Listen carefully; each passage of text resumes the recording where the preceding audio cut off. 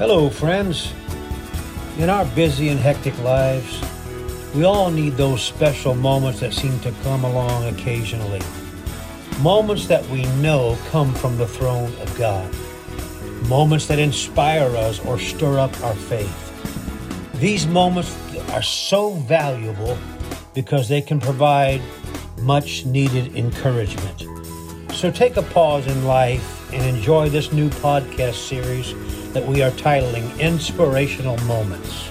Short, brief, and we pray very inspiring. Remember, great is the Lord and greatly to be praised. I believe with all my heart that God did everything that He did on a cross so that I can live sinless.